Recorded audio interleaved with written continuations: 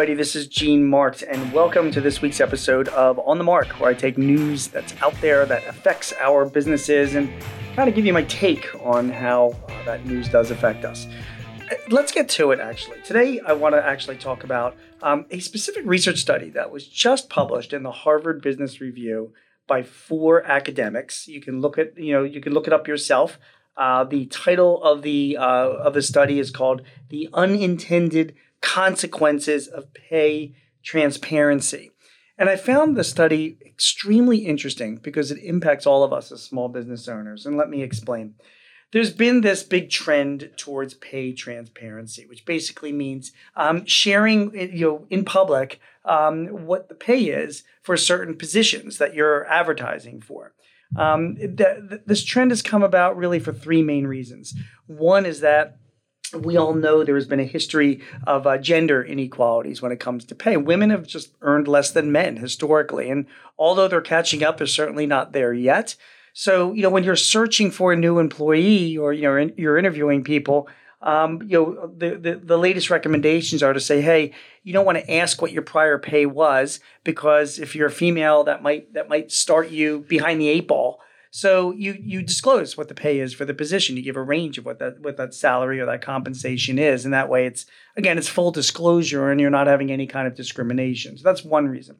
Number 2 is there's an ongoing demand from employees and from the public for just more transparency. People want to know, what the more honest and open companies are, the more available that they are, the better chance they have of hiring new talent. That's what, younger millennials, that's what Gen Z workers want, is just more transparency from their employers. Finally, there are some legal ramifications depending on where your company is located. California, New York State, my city of Philadelphia, there are actually some laws in place about, publishing pay for your employees, or prospective employees, certainly not asking about salary history as well. So you got to be careful and make sure that you are, in compliance with that. So these 3 things, the gender inequalities, the demand for transparency, the legal ramifications, those are driving this sort of trend towards pay transparency. And when you first hear about it, you're like, okay, that makes sense and that's good. And, I think that's a good thing that we should all be doing and all of that. Well, the 4 researchers in the Harvard Business Review study that I mentioned, they analyzed a bunch of companies that were practicing pay transparency. And actually, they actually came across with 2 problems with this address, with this form of payment. The first problem is that there were, once you publish pay that somebody is for a prospective job, other employees that are already working for you can see what that pay is. And because of that some of them get annoyed because, hey, you're searching for a level at my same position and you're offering more money. And, that's not fair to me. I've been with the company for 5 years.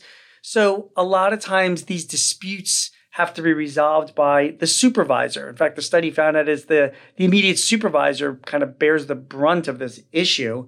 And because of that, they're in the middle of trying to resolve these issues with employees, some to the extent where supervisors have left companies because they can't deal with it.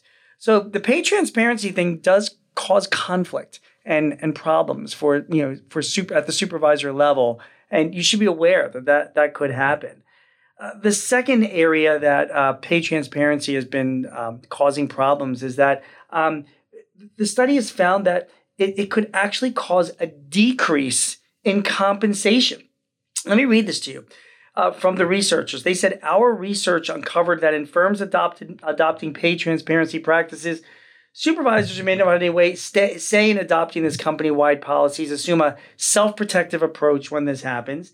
And because it's often time-consuming and psychologically draining for them to address these policies, they tend to make salary adjustments on their own. And when they make adjustments, they might bring down the compensation that was advertised, or at least offer it at the lower end of the range that was advertised. So really, what they would have wound up paying in compensation to somebody, they're forced to bring down that compensation just so that they don't upset other workers in the company. So it kind of has the opposite effect. I mean, here's compensation, you want it to increase across the board, but unless you're willing to increase it for all employees, the trend has been to decrease what the compensation is offered to that new employee so that it's more in line with other employees. So it's sort of been having the opposite effect.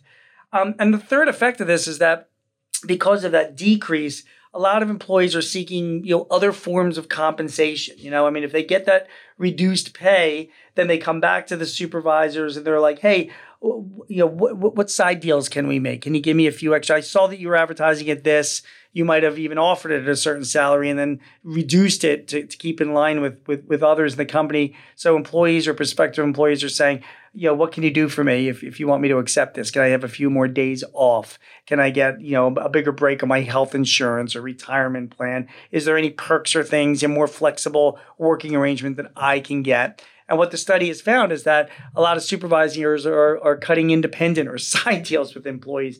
So you have all these right reasons for being transparent with this pay.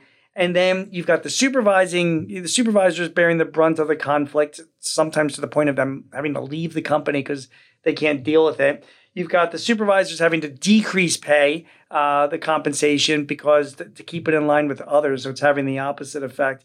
And then you also have the supervisors having to deal with making side deals and offering other forms of compensation to make up for the fact that their pay has been decreased to keep it in line. So it's complicated, guys. It's like you're trying to do the right thing. You're offering pay transparency. And yet here you can see that it's causing issues among employees and their supervisors. And sometimes, there's just a downside to all of this. Okay. So, what kind of actions can you take? Well, the researchers in this Harvard Business Review study did provide some actions, which I agree with. First of all, you've got to, you've got to, when you advertise compensation, you really do want to link it towards performance. So if you're going to say you're going to offer a certain compensation for a certain thing, it's going to be, based on delivering certain objectives or tasks or goals or performance-related things to earn that compensation with direct, with objectives. So at least it can be really, really clear cut. Like the reason why we're offering this, higher pay compared to somebody else at a similar level is because we're asking them to do more, or they have different types of objectives or tasks they need to achieve. So you don't just offer the pay, you really tie it to specific performance rewards and be clear and objective about them. So that's number one. Number two is, companies should be providing training, particularly to their supervisors. There's a lot of conflict and it's kind of tough, and a lot of supervisors aren't prepared to deal with this kind of stuff. So if you're going to start being transparent as to pay, what the researchers are recommending is like, hey, you need to pull these supervisors aside and provide them with the kind of training to deal with these conflicts because these problems are going to happen and they need to know how to handle them. So support your supervisors. And finally, if you're going to offer transparent pay, you might need to just restructure your rewards program. So, you can give the supervisors more options, more sort of rewards that they can offer that if employees are asking for more because they're getting that less compensation to be in line with others, what menu of rewards do you might have available to offer to them? Again, like working from home or more flexibility or more training that the employees might get or, some type of arrangements that can be done that's clear and again, transparent. But it's an objective and sort of public menu that the supervisors can choose from.